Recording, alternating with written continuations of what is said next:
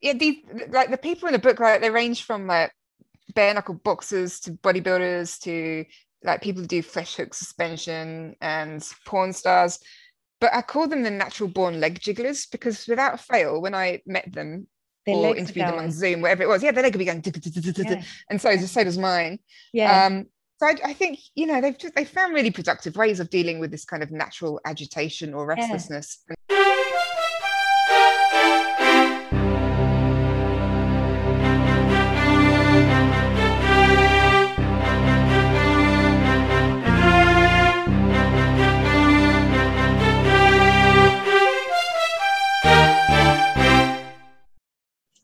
Hey guys, welcome to All Things Taboo with Karen Taylor. I am here today with an amazing woman. Her name is Jenny Valentish.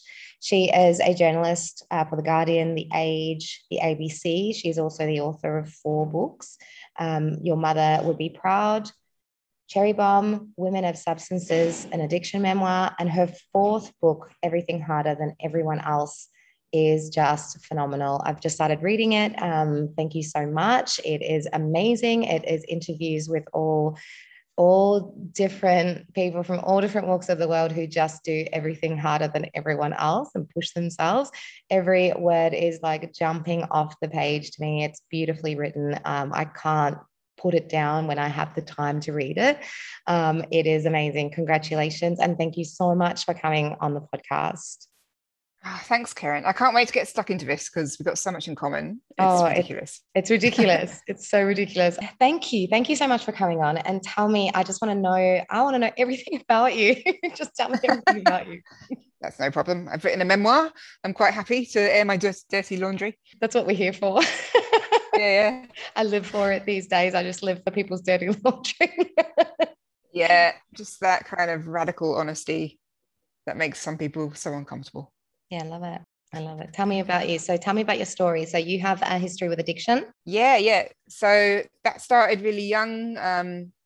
At the moment I discovered alcohol at 13, I was drinking it every day after school, just siphoning off my dad's supply, but on my own. I wasn't doing it like, yeah, let's go and drink some creme de menthe behind the bushes. It was Yeah. always alone and always neat and as strong as possible.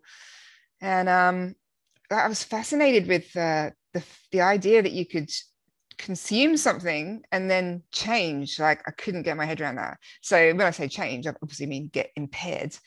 But to me, it was like this whole Alice in Wonderland thing of, wow, you can actually eat or drink something and then you are not yourself. And that was just so compelling for someone who was really quite sort of depressed and hated themselves at that age. So even though like downing neat spirits very quickly often wouldn't help the depression after the initial woo. Yeah. I was still fascinated by the fact that you could do that. Even now, like if I walk past a bottle shop or something, it's this feeling of, you could actually walk in there and change. It blows my mind. Yeah.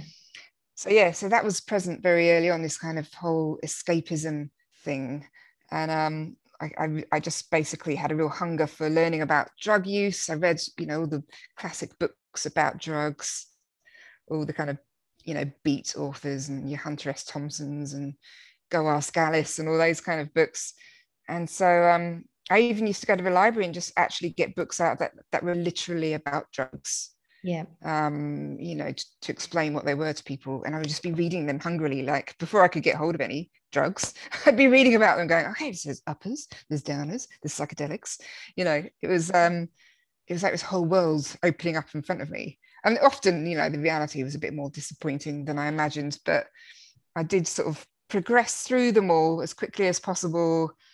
And I always wanted to be the first to do it as well. So that, my latest book has the title Everything Harder Than Everyone Else, but that kind of mentality dates back to me being a teenager. And I'm sort of drawn to people who have that similar mentality, whether it's in sport or whatever it is. It's that kind of egotistical bravado. I love it. I just in chapter 1, you're interviewing an ultra marathon. Yeah. What's it? Charlie Engle. Charlie Engle. I really resonated with the bit where he says about there's so many bits. I'm like, I was reading this to my friend, the bit about the ego where he said that the ego, like he freely admits the ego is involved. And he said, like, I don't want to be normal. Like, it's Mm. just, yeah, it's just incredible because I've not really ever thought about it like that, where it's like, I want to be the person who does, the weirdest thing for the first time or the craziest thing for the first time. He said marathons were just becoming a thing that anybody could do. Like, and then he was like, but I don't want to be like that. I want it to be like next level. Like, tell people that I'm going running for 7 days across a desert. I was just like, yes, it's so true. Yes. It's like, I don't You want got to to do it. be, yeah, I don't want to be doing something that just everybody else can do. Like, I want to do Yeah. it like extra than that. I don't want to just be the Yeah. norm. So you had Charlie's a that. fascinating example because he's like 60 now, but when he was a young man, he was really into crack cocaine. Yeah. And so like he would wake up in these neighborhoods, like he'd have been robbed, he'd have no way to get home. Sometimes dealers shot at his car, like, and he compares now ultra running, and when he tells people he's doing these crazy runs across deserts and stuff, their reaction to him, he says it's the same kind of validation he got when he was buying crack from dealers, and they'd be like, well, you're not going to do that much, are you? Yeah. Is that sense of like, yes, I am, Yes, I watch me. am. Yeah, you watch me. And like, he says about being able to do more than anybody else could. And people would like say to him, wow, you can do so much. And he would be like, yeah, I can. Yeah. And he's just found a more productive, way of Way of fueling that expressing it. kind of, using that drive to fuel a more productive way of life now, even though Mhm. as And as you, ultra runners freely admit, it probably is destroying your body, but mm, that's part of parcel of it, isn't it? yeah. Well, I mean, like the drugs are destroying your body as well. Yeah. So it's like either, you live the life of doing the drugs or you do the life of pushing your body to another extreme, but in a sport. Mm. Yeah, phenomenal. And so you had that from a really young age of wanting to like, I guess have that validation of the first one to try everything. Yeah. But then you don't realize, you think you're being really daring and breaking new frontiers. Like, because my brother, for instance, he's really straight. And so Yeah. when I discovered psychedelics as a teenager, I'd be thinking, he's never going to know what it's like to. But you don't realize how boring you become really quickly. So, like, most of my 20s and Yeah. half of my 30s were just spent being a barfly, sitting at a bar, talking to the same old people, Mm. but never actually learning anything about them for some weird reason. When you have these drinking kind of buddies, you don't ask well, for me anyway, in England, we didn't ask deep questions of each other. So you don't ever even learn who you're drinking with. And you No. just have this really boring life. And then, maybe there's the odd drama here, like somebody throws a pint glass or something. Yeah. But that's about as exciting as your life gets, and you don't realize. So it wasn't until I kind of came out the other side at 34 when I quit drinking drugs for 8 years, I realized how much I'd been missing out on life. I resonate so much with that as obviously I have lived in the UK. I was there for 10 years. And I tell Mm. people now in Australia, because I say, like there's not a lot to do over there, but drink. And you spend a It's lot of time cold. in the pub and a lot of time creating your own drama because that's all you've got to be excited about. So everywhere Yeah, you go, it's like, oh my God, have you heard about this? Have you heard about so-and-so from down the road? Have you heard about, yeah, totally. anywhere you go, everyone's in each other's pockets, everyone's creating Yeah, some kind of, and if it's not a drama, that's actually a drama. It's like, you'll never believe it. I ordered a push chair and the push chair came and it wasn't the right one. And it's just like, but that becomes someone's like absolute like focus of the day is that the wrong push chair came because that they, it's like we create this kind of drama because there's nothing really much else going on over there. yeah. I mean, there And are interesting people there, but oh, but yeah, 100%. it's Oh, quite an English definitely. thing of small-mindedness and of like, oh no, it's Yeah, not the yeah. likes of us. But I think like it's interesting because when you're over there and you are drinking, because I've been back there not drinking and then had friends say, like, oh, you're so boring now. And I'm like, Mm. oh, I'm just not fucking off my tits, like, getting up on the table and making everything like, so then I wake up the next day and I've like got a story to tell. Yeah, But it's a bit different when you are just like kind of observing, like you say, getting to actually know things about people and observing and being present. It's a very different like place to be. And I know when I was mm. there, especially being in like my 20s, I did just yeah, I just really was drunk a lot of the time, drunken on drugs. I find the drinking culture is a lot more aggressive there as well. Like, I don't mean people are going to end up in fights, although, you know, that does happen, but Yeah. it's more aggressive, like people drinking harder and faster. And Yes. like, you know, the tray of sambucas seems more common over there than over here. Definitely. And just rushing, like, because pubs shut quite early over there, or they did, you know, there'd be that, like, you've got to be drinking, like smashing them back as fast as Yeah. possible. So Yeah. yeah, it was all a bit like an endurance race. And you know, it's not sunny. You're not gonna have a nice beer outside and enjoy the weather, sort of thing, or sit outside a pub and have a chat and a beer. So you kind of, there's that kind of oppressive element of the weather as well. Yeah, oh, 100%. Like the weather is such a huge thing because that you don't get, like the good days over there are a lot fewer as well. But then even here, I found because I've always had that drinking till like I just need a drink till I'm absolutely smashed. So it's like, one beer. I can never just go out for one beer. I've never enjoyed a beer in the sun and just been like, oh, I'm loving this beer in the sun. It's always like the sun's out, let's get wasted. And I think that was, I mean, in the UK for me, definitely once I started getting into the drinking scene, like I worked in bars there as well. And yeah, we would it was always like finish work and then we would all drink together. And then, it was like finish at 5 a.m. the next day, but at someone's house with kick-ons kind of thing. And then, do it all again the next day because we were surrounded by it. It was just such a huge part of our lives over there. Yeah. I mean, for me, it's like that's where it became a more singular thing over here was that, there's a big drinking culture here, but a lot of people do just go out for a beer and have a beer and, enjoy the sun and go home. Whereas like I was like, oh no, what's happened? I need to keep going until I'm shit faced. Still So 2 days of the weekend left. yes, I know. Like how many more hours can I use to like put more substance in my body? Like Yeah. yeah, and then like you say, not realizing that the alcohol is actually adding to the depression as well. So it's like, why am I crying? Like, 2 days after I've had a big bender.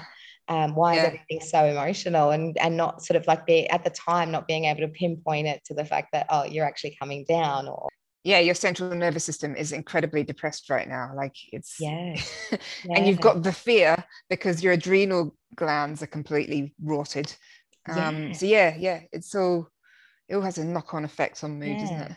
Tell me about like I mean, you a wealth of knowledge around this. You've interviewed lots of people, and a lot of people. I think you said in after your first interview with Charlie, you said that you often found that any interviewee that you had after that was would resonate with the idea of looking for this validation. So, tell me a little bit about like, so what was your story, and what have you learned about that? Like, what were you looking for? Why were you looking for validation, and what have you discovered about that?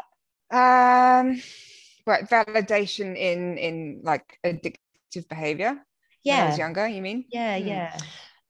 I think also, well, I did have there was some quite traumatic things that happened in childhood, and I think this is relevant as well because first of all, in my teens, I found that really hard to cope with, and alcohol just seemed like a friend, or it would almost like I'd get this chemical bond with it, and it sort of it almost impounded my loneliness, but it was there for me, so there was that. But as I got older, I also started using it as an excuse for everything. Like it wouldn't have served me to quit. It wouldn't have served me to cut back. I could use it as an excuse for this quite erratic behavior that I had that I couldn't really understand. But also because I was a music journalist when I was a lot younger, it kind of went hand in hand with that whole caricature of the music hack, of like falling asleep under your desk and interviewing people pissed, and all that kind of legend that goes with it. It's permitted that you can be drunk during the day and go off and interview people and stuff. So Yeah.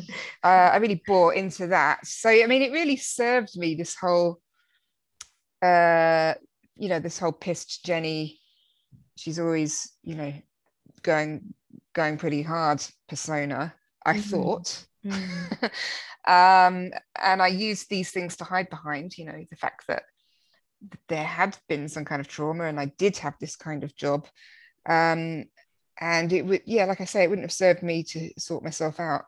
Yeah. But eventually, eventually, as you get older, you just don't want to roll with the punches anymore. So when horrible things happen to you because of, you being wasted or having blackouts or brownouts or whatever it is, when you're younger, it's like, okay, well, life's just a science experiment and this is just another thing. It's all experience. But when you're older, you just think, I can't take this anymore. So when I got into my 30s, yeah, it just became so depressing. And then the older you get as well, if you're pissed all the time, you start to feel a bit pathetic. It's all right when you're in your 20s ricocheting off the walls and doing cartwheels across the venue and all this kind of nonsense. But the older you get, you start to think, maybe especially as a woman, I'm not sure, you start to think, God, do I just look like a pathetic old crone, with my elbows on the bar, slumped at the bar? So yeah, it starts off, you seek validation through this kind of extreme behavior and being the nutcase at the gig or whatever it is, but then it becomes like, it slid into pathetic and I didn't notice. Yeah, I get that. I get that. Yeah, I really get that. It's like I got to a point where I just didn't know, like I was like, why am I inflicting this pain on myself all the time? Because I feel so pathetic and sad. And when you feel so pathetic and sad and not worth anything, everything else becomes so much harder as well, because you start to just accept such shitty treatment of yourself too from people. You accept so low. So it's like your bar is so low because you feel like you're not worthy of anything, and then someone comes along and treats you like you're not worthy of anything, and then you think that that's what you deserve, and you put up with so much shit because you feel so shit, and then you feel so shameful because you are that person who's getting older and hasn't really learned from their mistakes, and or is trying to but still kind of struggling to let go and struggling to become like the version of yourself that you want to be. So you're in this kind of like vortex of trying to change but also still letting go of all those old patterns. And then it's a very confusing place to be in. Yeah, and the irony is probably the most abusive relationship you're in is with yourself. But I found that come sort of late 20s to early 30s, I was desperately trying to change. I was like, well, okay, whatever behaviors you've had so far, they haven't worked for you, people don't like them, don't always understand why not, but okay, it's not working, you've got to do the opposite. But there's only so much you can do when you're still drinking and taking drugs. With the best will in the world, you can seek professional help. You can know what you've got to change. But you've got to have that clean deck in which to really properly do it. So I quit for 8 years, and it just gave me so much time to really reset, really tackle things. Try and figure out what it is I enjoyed, things that I enjoyed, which of course were almost always things that you enjoyed as a kid. Like sport. I never did sport at all, but I loved PE at school, and like, of course, running faster than everyone else and doing whatever it was than everyone else. So things like that really connected me with all of a sudden. You think, God, I've gone 20 years where I could have been doing sport. And I didn't. So now I'm trying to make up for lost time. But it's quite interesting, just on the note of addiction. So loads of people I interviewed for Everything Hard Everyone Else said to me off the record or on the record that they actually had ADHD, and I've been diagnosed with that. And there's a gene that we have called DRD2, and people who've got ADHD and or people with addiction issues have a faulty version of this gene. So basically, it's really hard for you to get the same kind of reward and enjoyment from life because your dopamine levels are really low. So you're having to go extra hard. You're having to do more things to get that sense of normality in your brain. So that's why people will go for stimulants, for instance, or thrill-seeking behavior, or they're very impulsive. So it kind of made a lot of sense. So a lot of my interviewees reminded me of me and my addictive issues, and a lot of them did have histories of addiction as well. God, I literally say to my friend, I haven't been diagnosed ADHD, but I've had a few friends say to me, have you thought about going seeing maybe you've got ADHD? Because I read things like we talk to respond, not to hear, and I thought, God, I'm trying so hard to hear people. And I'm like, okay, I'm listening. And then I would just be like, oh, that plant I need to cut that leaf off that plant. And then I'd just be like, and I'm going, oh, what is going on? And I'm really trying, because I was like, and especially even on the podcast, I've had to learn a lot, like listen to actually hear what you're saying so I can respond to what you're saying rather respond with what I want to say. But yeah, ADHD, it's so, like in the introduction of your book, when you mention about that, just that imbalance in chemicals, I think, it makes so much sense to me, because I'm always thrill seeking. I'm always wanting, like, I came out of rehab, I bought a motorbike, because I was like, I need something. Like, I can't just come out of rehab and not have like something that gets the wind going through my hair. So I went and got my motorbike license and got a motorbike, and so finding things that actually give me that bit of adrenaline, because at that point training wasn't doing enough for me. Now my friends say, go and get see if you can get diagnosed and see if you've got ADHD, and I joke about it now, because I'll be doing something and then I'll say, oh, sorry, I just glitched then. It's my ADHD, and I'll actually tell myself ADHD, even though I haven't had a diagnosis, but I can see a lot of the patterns. Now, and it's so funny, because you're in this, like when you said that you started to work on yourself around your sort of late 20s, early 30s, and I turned 34 in June, but I'm in my 33rd year, and I've just found that all of the things that I'm learning about is what I'm reading in your book as well. So it's a lot of time that you spend in this one kind of like in these characters, but you don't understand them. And so it's like, I think, probably, I've lived with ADHD my whole life, and then felt really misunderstood as well, because I was just so wild. And it's like people just expected this like wild side, and then drinking and doing drugs, it's personified. So you think about how you are as just in general level, where you've got a clear head and you're not on substance, and then multiply that, because even when I'm clean, I'm very excitable and very quite full on, lots of energy, but then you multiply that so much, so you're putting out so much more energy as well when you're using substance, and it's like your body eventually just goes, I can't keep up with this. Like, I don't have all this energy to constantly give, because you're just constantly on this high, squeezing it, every last drop. And then we wonder why we're so depressed, and it's probably the name of the next book. Oh my God, that would be so amazing.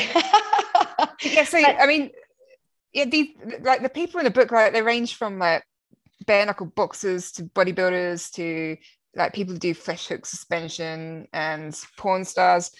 But I call them the natural born leg jigglers, because without fail, when I met them or interviewed them on Zoom, whatever it was, their leg would be going, and so does mine. So I think, they found really productive ways of dealing with this kind of natural agitation or restlessness. And that's really cool. And I know they'll have their critics, like, whether it's a porn star or a boxer, you always get people who, why would you do that to yourself? But it's better than some alternatives, and it's something you can be proud of, I think when you come to accept it, it's the most freeing experience. It's just accepting that, anxiety is going to probably be a part of my life. It's a part of everyone's life. It's going to be a part of your life, rather than trying to eliminate it. Work on how you can work with it. So that's sort of where I'm at, is I'm learning how to work with my anxiety and not shame myself for having anxiety. Or if I do have a bad day and I feel depressed or something upsets me, it's it's okay. It's not a bad life, it's a bad day, just those sorts of little affirmations, I guess. But it's working with what I've got. I'm going to probably suffer with, even my own mental health is just going to be a journey that I'm going to be on for the rest of my life, rather than trying to be I don't want to have these things, I don't want to be like this, going, well, this is how I am, how can I harness it, instead of shaming I think it. you just got to be watchful and agile, and learn the warning signs of when things are starting to slide. And have these different techniques that you can use, and the only techniques you're taught by mental health professionals are like meditation, breathing, mindfulness, blah, blah, blah. I don't reckon that's for everyone. So for you, it might be, right, well, I'm going to swing an axe for an hour or whatever. I'm not saying you personally, but for someone else, you know, it doesn't have to be, you have to sit down and like sit with your feelings. In fact, so I was supposed to be writing this different book before I wrote Everything Harder Than Everyone Else. And it was actually my former psychologist said, like, we were winding up our time, and he went, do you want to help me write this book? Because he was trying to, he told me that I'm what he calls a distractor. Like, there are different types of people, and the distractors are always trying to distract themselves from emotional pain. And he wanted to write a book about that, and how we're living in this time of era of like incredible stimuli everywhere, like porn, our phone, you know, social media, and how we're using that to distract from pain. And so we were supposed to be working on that together, and then I wound up thinking, but I like being a distractor. And like, you know, people who come up with these ways of, like, especially inventive ways of distracting themselves, like through different sports or like thrill-seeking behaviors other than drugs. I think that's really cool. So I had to say to him, oh, look, I might have to get back to you on that, and like we'll return to it. So I'm going to write the complete opposite book. Oh my God, that's so amazing. Because like, that's so freaking cool. I literally have like, that's where I've got to, is this point where I'm like, I fucking like who I am. I like who I am. I like that I'm fucking wild, and I like that I pick up tasks and I teach myself new things all the time. And I like that I get distracted, and I like that I get obsessed with art. And, you know, like over Christmas, I made my clients little pots. So I've like got into plants, and so I made my clients, I got these like terracotta pots, and I painted them all different colors and put different faces on all of them, you know, made them really cute, and then got my succulents that I've been growing and like gave them all hair. And I fucking got so obsessed with it. I was getting home, it was like all I wanted to do was like put the new faces on all these different pots. And I thought, and a lot of people said to me like, God, you just don't do things by halves. And I said, no, I don't. And I love that about myself. I love that I get really into something, and I really put effort in, and I want to make it really nice and fun. And, you know, and I like that about myself. And I think we kind of get taught to, you know, don't be too obsessed with things, and don't be, you know, don't, like, even my friends who know me really well joke with me, because they go, we've said, oh, I'm going to call my little pot making business not a business, because I've got all these little businesses that I do, because I can't do by halves. And so they said, oh, you're going to sell these pots? I said, no. I said, I'm not having another business. I've got too many businesses already. And so we said, oh, if I do start it as a business, I'll call it not a business. Not a business pots. So, you know, but I like that's the thing. I've learned to like adapt and accept that these are like the things that I actually really like about myself, is that I am creative, and I do get really into things. And, you know, yes, I pick up stuff that I don't always finish, but at least I pick it up, you know, at least I try and figure out what works for me, and I work out what doesn't work for me. And there's lots of, I'm like, you know, if I just never even tried, how would I know, you know? Yeah. My old Muay Thai trainer, I was training for 2.5 years really, really solidly for an amateur fight. So from training from scratch, I'd never done it before, and I was like 43.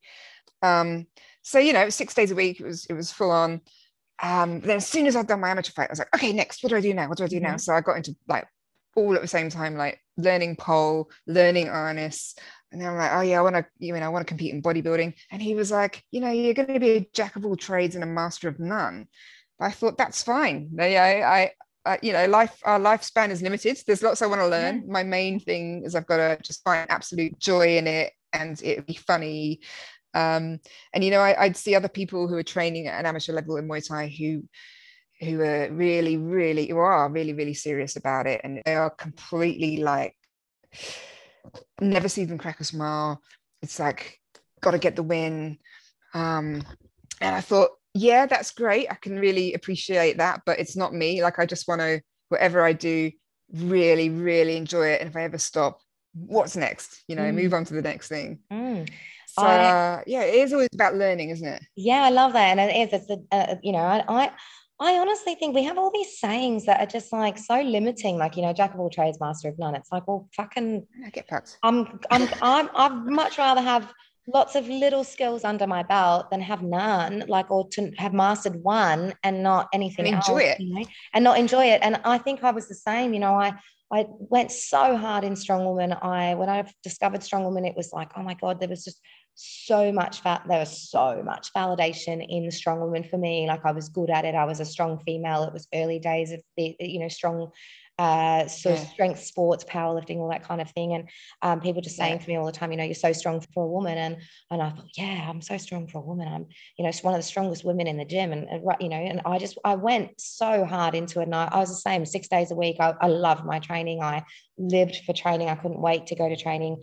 I couldn't wait to be in the gym and have people go, oh my God, Karen's here. She's lifting. We love watching Karen lift. Like, she's such a badass when she lifts, you know. God, there was so much. You know, like, I mean, like, behind me here's my whole like little trophy memoir stand. Oh, mine's over here. Mine's here. Oh, nice. Yeah. And I look at it and everyone's like, oh my God, amazing, amazing. And I'm like, yeah, you know what? It's so amazing. But I was so into it. I was so honed in on it. And even when I didn't enjoy it, I did it anyway. Even when I wasn't looking forward to a comp, I did it anyway. Now, you know, I was supposed to do a comp. I was actually meant to do the compound comp on the weekend, and I just wasn't enjoying the training for it. And I was like, it's made me, the change in my mind of knowing I have to compete has changed how I feel about my training, and I'm not enjoying my training. So I'll wait until I'm training for something that is really fulfilling for me, because I just don't want to choose shit that makes me feel like crap these days. You know, I don't want to do something just because somebody's that's saying, oh, Karen's competing again. Like, oh my God, Karen's the one to watch. I don't want that pressure in my life. And if I feel that pressure and I'm not enjoying the training for it, I'll say, oh, actually, I don't think I'm going to do that because it's not bringing me any joy. Whereas when I did the Game of Stones competition, I went into it just loving the training, really enjoying it, went in with no expectations and took out first place with my partner that I did it with.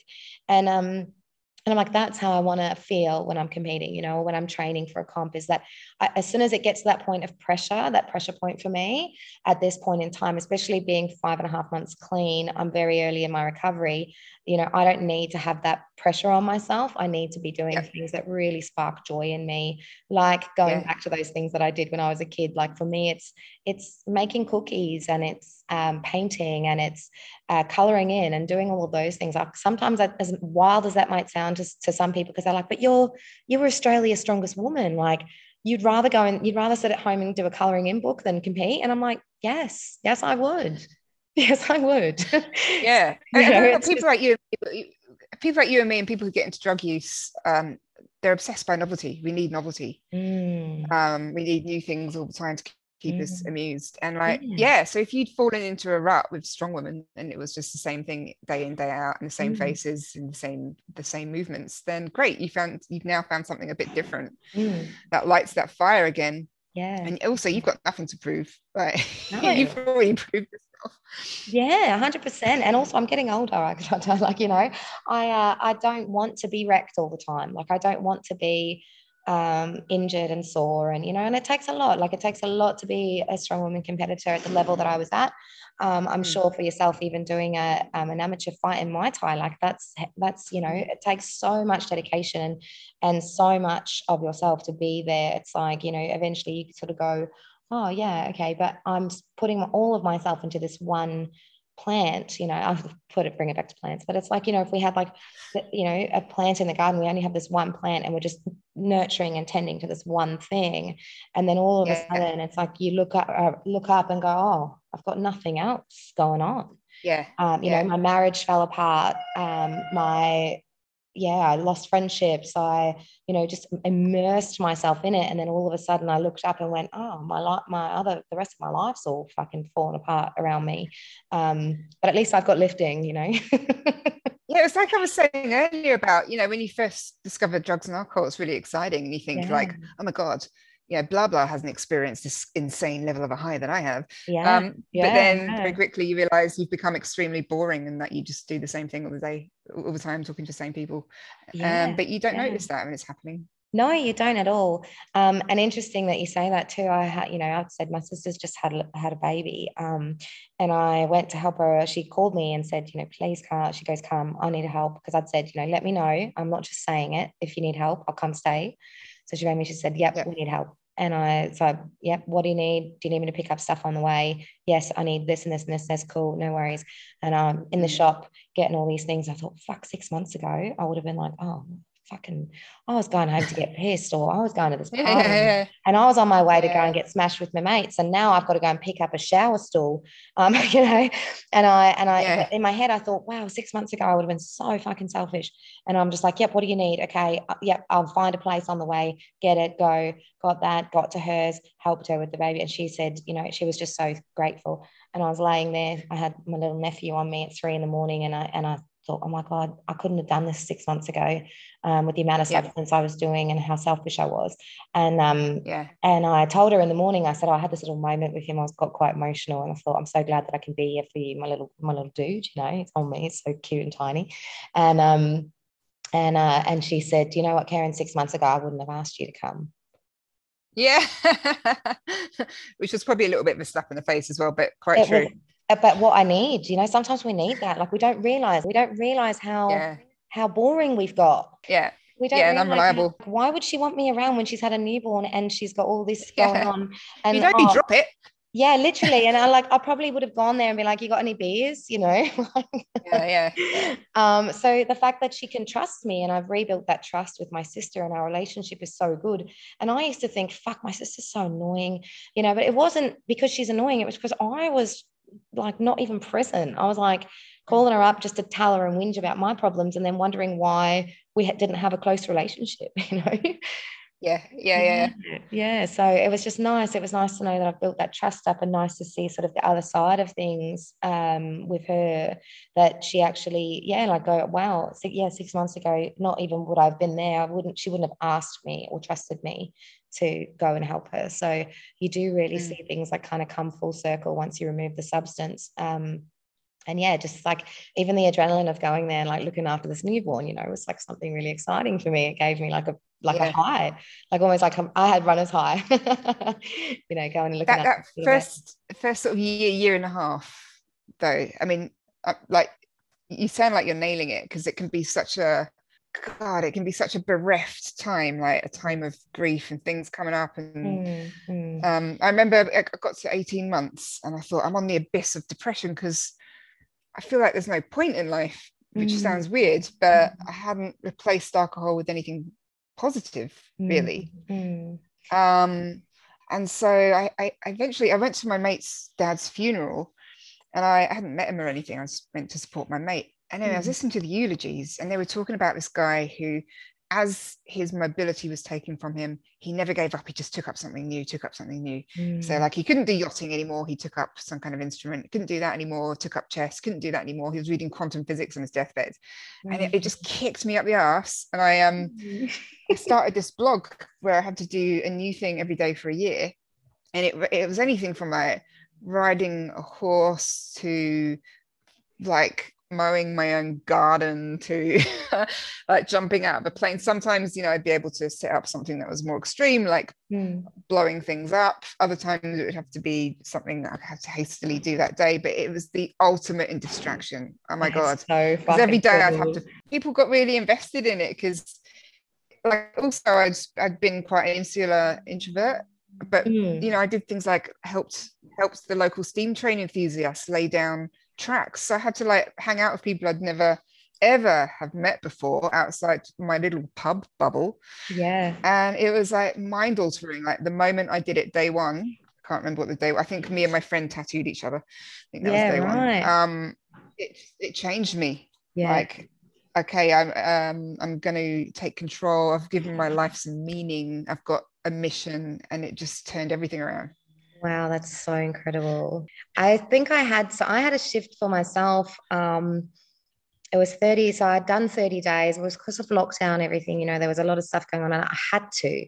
I think the difference was that if I had to snap in to do something, because I was 30 days in sober, in lockdown, at home, alone. All I could really do was take my dog out. I couldn't train my clients. I couldn't distract myself. So I couldn't find things that would even, you know, distract me from the fact that I was so hating life, not drinking. So after 30 days, I actually checked into a rehab on my 30th day sober, and went into rehab. And I think just being in there really kind of, that was like a jump start for me, because I was, I went in and it was a therapeutic rehab. So, we were doing a lot of things, like just even like new things, like, I did sound bath for the first time, and, we did do like these mindfulness activities and stuff. But then we also like just dug in groups into like addiction and, and things like that. And we did art therapy, and I hadn't done art for so long, like when I was drinking and back on drugs, I lost my passion for painting and art, and I have always loved art. And now I'm like freehand painting shit on my walls at home and like getting right into it. It's great. Yeah, so doing a lot of that sort of stuff. But it's like, I think with the rehab, that really did like kind of kick me into gear, because it gave me a routine again, outside of being like, my routine prior to drinking was like, you get up, you walk the dog, you go to work, you go home and you drink. And the weekends is pretty much the same, except that you just drink the whole time. And walk. But, and then I suddenly was like in this rehab, and I realized that, if I didn't have a job, there's still so many other things that I could be doing in my day. Other than just going, okay, well, I've walked the dog, I can't go to work. Now I'm just going to sit here and stare at a wall and feel sorry for myself. I actually was like, I could get my art set back out. I could color in, I could journal, I could just, go and do something new, like just go down to somewhere and do something crazy, like get a motorbike, like all these kinds of things, that I found were really, really helpful. But like, I think I was quite fortunate. I had so for myself, I've had 7 years of sobriety prior as well. Before I relapsed, I had 3, and then I had 3 years of just obliterating myself mentally. But I think because this is maybe also my second attempt. You know what you're doing now. And the first time the first time I didn't look at myself at all. Going into the rehab and actually going into therapy and realizing that I actually was suffering with post-traumatic stress disorder, and then having therapy, and I was in therapy twice a week there. So I was there for 40 days, and then just little things like that, realizing that, and last time I was in sobriety, I didn't talk to anyone about it. And last time I was in sobriety, I got into a relationship, and then I kind of like changed one addiction with another addiction. And this time around, I was like, okay, I was recognizing things from my last time of sobriety, and going, okay, so this time around, I'm going to do things differently and actually work on myself and not get straight into a relationship. All those different things, not trying to replace one thing with another. And that's the difference. Maybe like, I just wanted it so much more this time. Yeah, I threw absolutely everything at it right from the start. So I went to like smart recovery meetings, AA meetings, outpatient treatment, read every kind of book I could on the topic, saw an addiction psychologist, so I did AA for like 18 months. I made myself stick at it, even though I really hated it because I'm so antisocial. But if I hadn't gone there, I wouldn't have had that message drilled into me, because they can be really harsh, just harsh and true. I wouldn't have had that message drilled into me, like, you've got to take responsibility for your own actions. Stop blaming other people, stop blaming your parents, and take a good long hard look at yourself, really. People will talk to you very bluntly in AA, and but some of the acronyms and the sayings that have been going around for almost probably a century at AA, they're true. Like there's some real hard-earned wisdom in there. So absolutely, if I hadn't gone there, I would still have been. I'd be what they call a dry drunk, where you still sort of haven't changed your behavior, you haven't changed your viewpoint, you're just and you still think you're the victim of everything. But you're just not drinking. And therefore you probably think even more of yourself, because you're like, well, I'm not drinking, so I'm what a legend. What a legend. But actually you're still all of those things underneath that you haven't actually dealt with.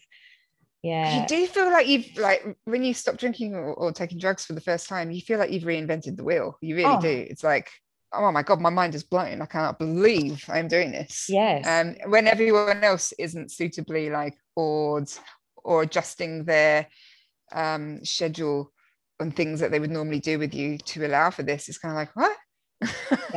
Can you not see this profound change I'm undergoing? 100%. And you do. You feel like Well, they call it the pink cloud, don't they? Yeah. So Yeah. yeah, Yeah. because I'm in Narcotics Anonymous. So I go to my meetings. I'm still going to meetings, and same sort of thing. Like, things that are repeated, and you hear these things all the time, and the suggested things, and doing the steps, and I thought, oh yeah, like, I'm doing the steps like in my head, Yeah. and then eventually I'd be like, oh, well, maybe I should get a sponsor. Maybe I should reach out and talk to someone. And one day a lady shared, and I said, oh, I've really resonated with her share. And so I messaged her and I said, oh, I really resonated with your share. And then she said, have you got a sponsor? And I said, no. And she goes, okay, I'll be a sponsor if you want me to. And I was like, oh, okay. And then I thought, oh my God, yeah, I'm doing it now. And I thought, fuck, I wish I'd done this at the start. But it just, Yeah. sometimes it does. It's that drilling in of little things, and that, that keep coming back. And then every time I go back, I might get one little nugget of something that helps me. And then, then I'm able to kind of like move forward with it. And then I go, oh, okay, now I can see what this person was saying when they said that. And it all clips in together, and it makes more sense in my brain. But yeah, we really are. We're very prideful species, especially when we go in there with, our lives are kind of in tatters, but we still think we're like, fuck, I'm the nuts, like, because people would come up to you sober. like really intensely. Like people would come up to you and go, like, grab your hands and go, you're just like me, and they talk about we, and I'd be thinking, get fuck off. Yeah, like Not like you. literally. Like, you I've don't changed know my me. sponsor. You're not. Yeah, I'm nothing I like you. changed my sponsor because I saw this woman roll her eyes during someone else's share, and I thought, yeah, I'm going to choose you as my sponsor. It just shows Yeah. you the kind of shitty attitudes I had when I went in. Yeah, it's so true. It's so true. And it's a journey, everyone, like anyone in it who's struggled with being in addiction, it's a journey you have to go on, like yourself. And I think, they always talk about the people who have the success are the ones who do the things that are suggested. And it's hard because you have to really put your ego aside to do those things. To do the steps is like a whole another ball game. I was sort of on step 4 in this program, and yeah, like to do the steps and to actually acknowledge, like, I have resentments to people, but what was my part to play in those resentments? Yeah. And I'm going, I fucking didn't do anything. That guy treated me like absolute shit. I didn't deserve that. Oh, blah, blah, blah, blah. I'm not doing the steps. And I'm going to wash the car. Do you know what I found though? Like that, so I can't remember if it was step 4, step 7 or whatever, where you sort of make amends to people and you approach them, but you're not allowed to explain your behavior or justify it. I actually found at first I was like, oh, that's gonna be really difficult. But I actually found people have this natural tendency to play devil's advocate. So if you say to someone, I'm really sorry, I behaved like in this awful way, I did this and this, and you don't add the because I or because you, they rush in and do it themselves. They're like, oh no, but you were this and that, and oh, I had my part to play. I was like, oh, this actually works quite well. It's actually the most humbling experience, isn't it? Making amends. When I was in the thick of the last 3 years, like I really wasn't in my right mind, and you just want to tell people, like, I really wasn't in my right mind. I'm sorry that I did the same. When you're sitting here now and you go, oh my God, I really wasn't in my right mind. I thought I was, I thought I was like, fucking whatever. I had all these sponsors from, I was, prior to me relapsing, I had all these sponsors, and I was, going really well, and I was really involved. And wait, are you talking about sponsors as an athlete? Sponsors as an athlete. Oh, okay. So different kind of sponsors. Oh, different kind of sponsors. Sorry, thank you for clarifying. So no, when I was an athlete, I had sponsors who would sponsor me with supplements or with clothes or with equipment. Yeah. And when I went downhill, they were so good to me, and I just wrote them off. I didn't contact anyone. I didn't tell them that I was struggling. Like I had at times said, I'm going to come off social media for a bit. I'm just having a bit of a hard time. But I basically just dropped them like out of nowhere, stopped promoting their codes, didn't tell them that I wasn't going to do that anymore. Just really fucking selfish behavior, And I saw one of my old sponsors at the comp on the weekend, and as my friend was there, and he walked in, and I said, oh my God, I said, I've got to make an amends with this guy. And he goes, go and do it now. And I was like, oh my God, oh no. But I did exactly what you just said. I went to him and I said, hey, I need to apologize. I said, I'm so sorry that I didn't tell you anything. And he goes, Karen, it's fine. He goes, you're in a really bad place. And I was like, oh, you noticed that, did you? Yeah. And he goes, it's fine. You're in a really bad place. He's like, we all have shit times. And I was like, thank you so much. I said, because honestly, it's not how I do things. I said, and I'm really embarrassed at myself, but I'm really sorry. And he was like, don't even worry about it. He goes like, it is so fine. And I was like, oh, wow. I was like, that was it. And I was just like, this whole weight that I've been carrying around for so long just was gone. You're taught to do that in 12 step. And I know, and you know, I know it's got its critics, like people saying, oh, you're only doing it for a step. But like if people did that more often in their general lives, like apologize without making excuses and justifications and trying to explain yourself, just apologize where it's due, you know, that would go a long way. It would make the world a really good place. There's a lot of good things in there, you know, even when I've now I have my sponsor. So now I have an NA sponsor. So yeah. Okay. I don't have I'm not looking for sponsors for anything else, just sponsors for my recovery. So but my sponsor, you know, she was saying how, you know, even with the questions and the way that they're designed, they really are designed in a way to challenge you and to put you in these places that feel really uncomfortable, because, you know, when we get really comfortable in our heads, when we're, you know, think that we know it all and we can do everything, and this is designed to shake it up and make you feel a bit uncomfortable and make you challenge yourself, and then you start to feel like the more that I make amends, the less weight I'm carrying. And and not going in with those excuses, not going in saying, yeah, well, I was fucked, so you need to forgive me. Like that's not the right way to do it all. Sorry, anyway, driver of addictive pardon, say that again. The biggest driver of addictive behavior, the biggest driver is shame. Oh, yeah. So if you're still carrying around shame for anything, and we can carry it around from things like dating back to when we were kids, you know, where we shouldn't have to feel any shame, and then it just compounds and accumulates, you know, and we feel ashamed about this thing we did last week, and it just becomes this massive burden. And I think it's really hard to become sober if you don't tackle that shame. Because it's the driving force behind it all, behind that addictive behavior. I often feel shame in relationships because I hadn't dealt with a lot of my stuff. So, you know, and then they say that that's one of the biggest reasons that people, you know, will relapse and not get to work on themselves, because they'll get to this point, think, oh my God, I'm doing so amazing, get in a relationship, the relationship falls apart, and then they're suddenly like, oh, shame again. So it's like, oh, well, I might as well just fucking drink. I might as well just fucking take these drugs. I might, you know, and so we just go back into that cycle. So it's like eliminating those things that can be like serious triggers, and then working on the inner stuff, and then being able to tackle those other things when you've been able to start putting a bit more of a stronger foundation in place, so that you're not as easily triggered by those shame spirals. Absolutely. So it's fascinating. I'm in like this fascinating space at the moment where my brain's just like every day my brain's growing bigger. Right, so in my first year of not drinking, I wrote 100,000 words of like all these revelations and like things I was learning in meetings and things I was figuring out for myself, and it became what's called the vomit draft of this book I wrote later. So the vomit draft is, you know, as you can imagine, you're just getting it all out, purging it. I ended up not really purging it. I ended up not really using any of it, because I returned to the book and wrote it 10 years later with some clarity about that whole era. Like, you don't want to be writing about something as it's still happening, or it turns into a complete mess.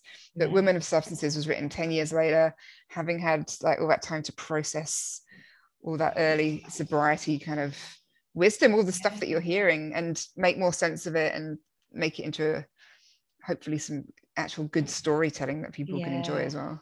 Articulating it like differently, I've found, definitely. I can get that word vomit like that.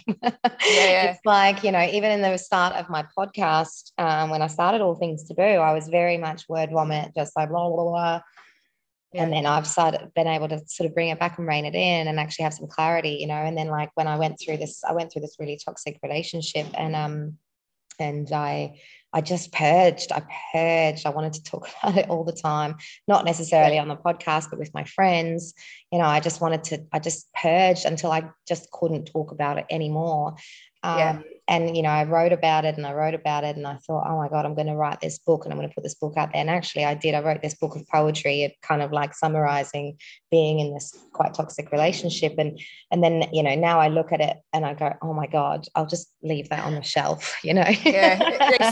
They say write from the scar and not from the wound. Because if you write from the wound, it's a mess. That is But so beautiful. by leaving it for a decade as well, by the time I came to write the book, I could actually, it's a really real research heavy book. So I interviewed like 30 neuroscientists, clinicians, psychologists, researchers. I crunched 300 academic papers on addiction and Wow. like wrote about them in the book with my own story. And if I'd gone to these people when I was like, 3 months sober, they would have been thinking that was the loose cannon liable to go off in their hand, Yeah. But to Yeah. be able to go, no, this is like 10 years in the past, Yeah. and I'm approaching it with a more sort of clinical view, it Yeah. actually worked. It's amazing. It's so amazing. And I still think to myself now, like I'm like the clarity, I'll probably listen back on my podcast one time, you know, at some point in my life and go, holy shit, I was fucking messy when I started that. And seeing the times where I've gone messy and tried to clean myself and then, you know, relapsing, like because I constantly was like, it was mini relapses, I would say, because I'd be like, oh my God, I've really like made a mess here and not drink for a week, but that was a long time for me, you know? Yeah. And then I would do something and then I would record a podcast thinking, oh, I'm in a really good place. And then next minute I'm, you know, on a bender for the next week. And anyway, it was, but I'll listen back to it one day and be like, wow, okay, I can see the transformation happening and possibly even write a book myself one day. Very interesting. I love, love, love, love that, right from the scar and not from the wound. Because I can really see, you know, when I did write this poetry book, I was so wounded. I was a very wounded little deer. And I wanted revenge. I wanted to know how So much that's another thing. Someone made this pretty funny tweet, and it was like, artists only produce art for one of two reasons: revenge or horniness. Or sometimes it can be both. Yeah. You can really tell, like, as a consumer of books or whatever it is, poetry, you can tell when someone's writing for revenge, and it makes them an unreliable narrator. Like, absolutely, it makes me think as a reader, I don't know if I can trust your opinion here. I'm quite keen to know the other person's side of the story now. Yeah. And that's the thing now. I've let go of so much of that stuff. Like I've just let go. I just let go. I had this moment where I was just like, fucking let it go.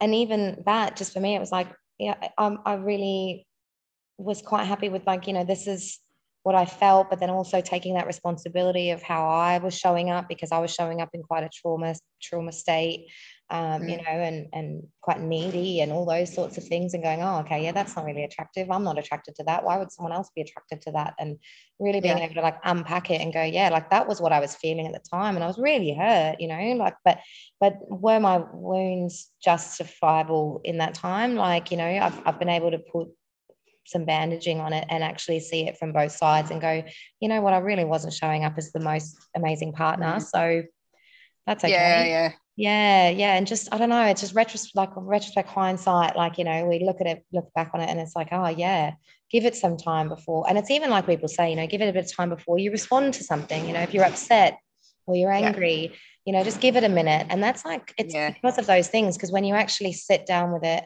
and you can have a proper conversation, usually the outcome is so much better anyway. That's something I learned to do when I went to AA, actually. I learned, it sounds stupid, but when I went to AA, I learned not to respond to emails immediately, like in a knee-jerk fashion.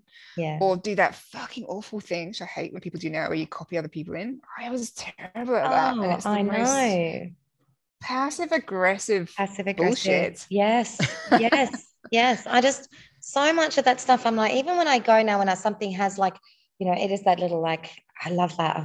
I've written it down right from the scar, not from the wound. But it's like when you're like, oh, that pinched, that hurt. I'm gonna get my sass on now and like really give it back to you. It's like, and then I'm actually going to type as fast as I can and do it as well. Yeah. And I'm going, and now I can just, you know, with things like that, even if I think, oh, is that person being facetious? Is that person being, you know? And I'm like, who cares? Who gives a shit? And for a long time, even when I got sober, I was almost like, it was almost like every time I got a message, every time I got a message on my phone or an email or something, I'd almost be like waiting for the trigger, like the bad news. I'd be like, oh, I'm going to open this message and they're going to say, hey, Karen, sorry, I fucked up. I've done this thing. Or why Yeah. haven't you done this? Or why haven't you, followed through with something that you said you were going to do? Or like I was going to be an attack. I was waiting for an attack. Mm. And then I suddenly realized that why am I always waiting for an attack? And why am I always reading messages kind of from a state of attack? Ingrained victimhood that we can carry around with us. Yeah. Also, if you've experienced things like trauma early on, then you have this kind of nature of catastrophizing things and being hypervigilant. Yes. And realizing that now too, that it's like not everyone's out to attack you. Sometimes, someone might come at it from a different tone than you might, but not everyone's out to attack you. Thank you so much. I know we've gone on a little bit of a chat talking about our own journeys and our own experiences and what happens in the brain. Yeah. And I love that because I know so many people listening, like especially with my first podcast that I put out in this season 3, a lot of people messaged and really resonated with that. So I'm just, thank you so much for sharing and just being another person to want to, put this energy out into the world and, just being able to like trust yourself and learn from your experience, but actually learn from other people's experiences as well and what other people do to harness their adrenaline seeking. This book is so phenomenal. Thank you. Thank you. I hope it makes people feel connected and like, something that maybe they thought was kind of flawed isn't, and that there's plenty of like positives to be found in being a bit extra. Yes, I love it. Like the more extra, the better. I just find the more when I'm being my extra self, I feel so good in my life. And it's like when I'm putting myself in a box and trying to be something that I'm just absolutely not. That's when I feel the most afraid of life. I feel in my most fearful position when I'm actually just being vulnerable and being my vulnerable, extra, out there self. Life makes so much more sense.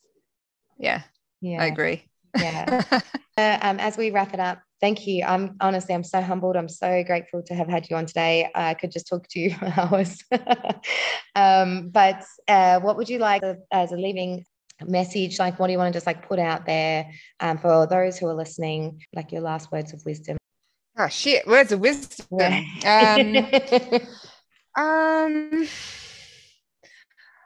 I would just say that I think it's really important to find the joy in things. You can be good at something and sometimes lose yourself in that and forget to actually have fun and connect with people and find enjoyment in it. And you can also then run the risk of, if you can't do that thing anymore, you lose your sense of identity. So it's so important to spread yourself a little wider, find a whole bunch of things you enjoy, and just go for the fun aspects as well. Yeah, amazing. Oh my God, thank you so much. Very off the cuff. No, I love that. I love that. Thank you so much. I could even just go on another tangent about that. And thank you. No, that is amazing. Thank you so much for this book. So Jenny Valentish, Everything Harder Than Everyone Else. It's amazing. It's why some of us push our bodies to extremes. There are so many interviews in here. So Jenny has interviewed endurance athletes. We've got performance artists, bodybuilders, BDSM, belts and iron, porn stars, wrestlers, fighters, and retirement and reinvention. So those are the chapters in the book, and I will let you know how I go when I finish, and then I'll just yeah, that'd be great. So congratulations again. And where can we find you? I mainly just stay on Instagram. So it's Jenny Valentish _public. And you spell that like it sounds, VALENTISH. And yeah, I like post readings of me reading from the book there, and post me faffing around trying to do some Muay Thai moves and doing pole and generally making a fool of myself. But you're amazing. Enjoying myself greatly. You're amazing. You're amazing. Thank you. Thank you. Thanks for being an inspiration for all of us who want to be more of ourselves.